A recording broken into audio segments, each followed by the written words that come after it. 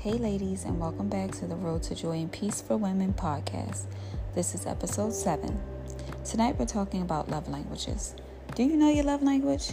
Have you ever taken the test? I took the test years ago, although I already knew what mine was. It just was confirmation.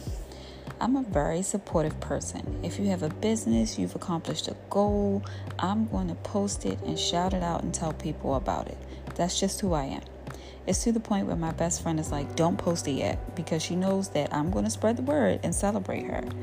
She will send me a picture of a cake she designed for an event, and I'm ready to post it to the world so y'all can see just how talented she is. By the way, if you're in the DMV area, she's a dope pastry chef. It's a family-owned business.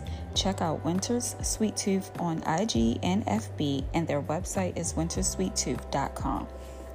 I just had my other best friend send me her podcast, which, by the way, is phenomenal, and I can't wait for you all to hear it.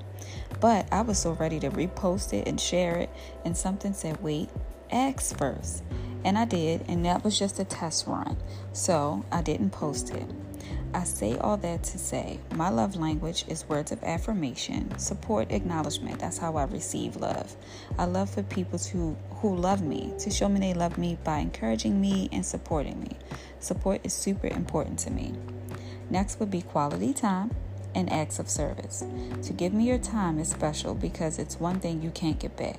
That means in that moment, you're specifically choosing me.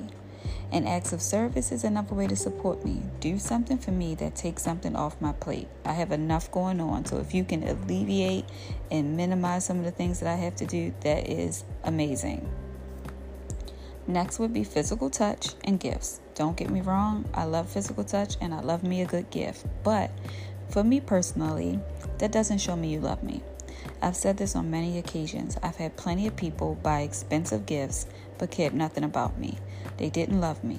And we all know men, not just men, because women can too, engage in physical touch with you and not love you or not even care about you. So again, for me, that's not going to show love.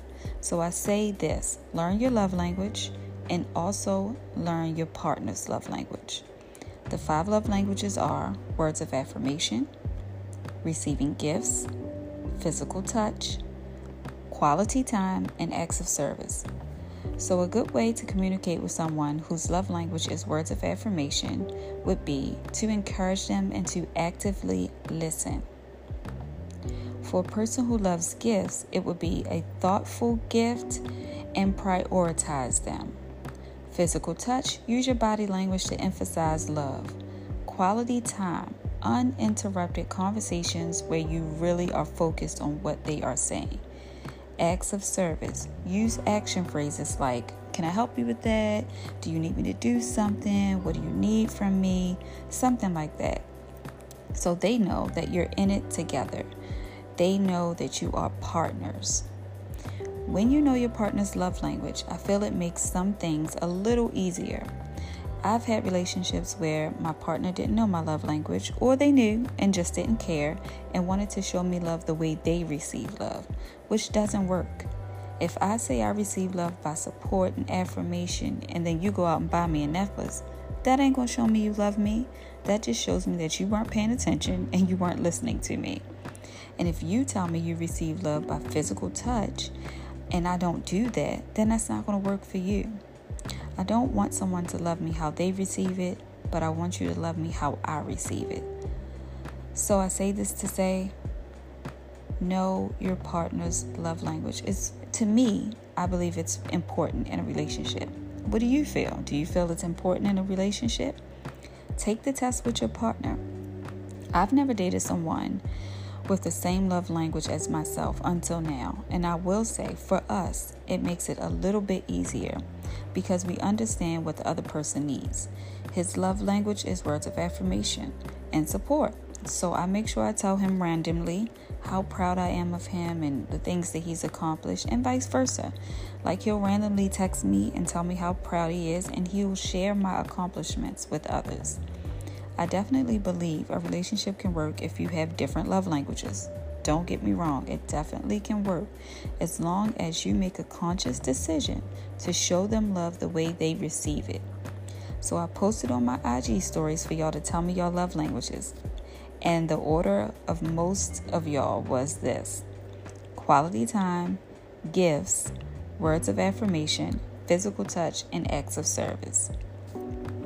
But whatever your love language is, just remember the most important love is self-love.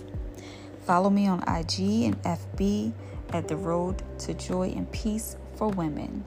So now let's say these things and speak it into existence. I have joy because happiness depends on the happenings. I am love, and because I am love, I will be loved. I have peace, and my pieces will keep me from being in pieces. My feelings are valid, so I don't need your validation.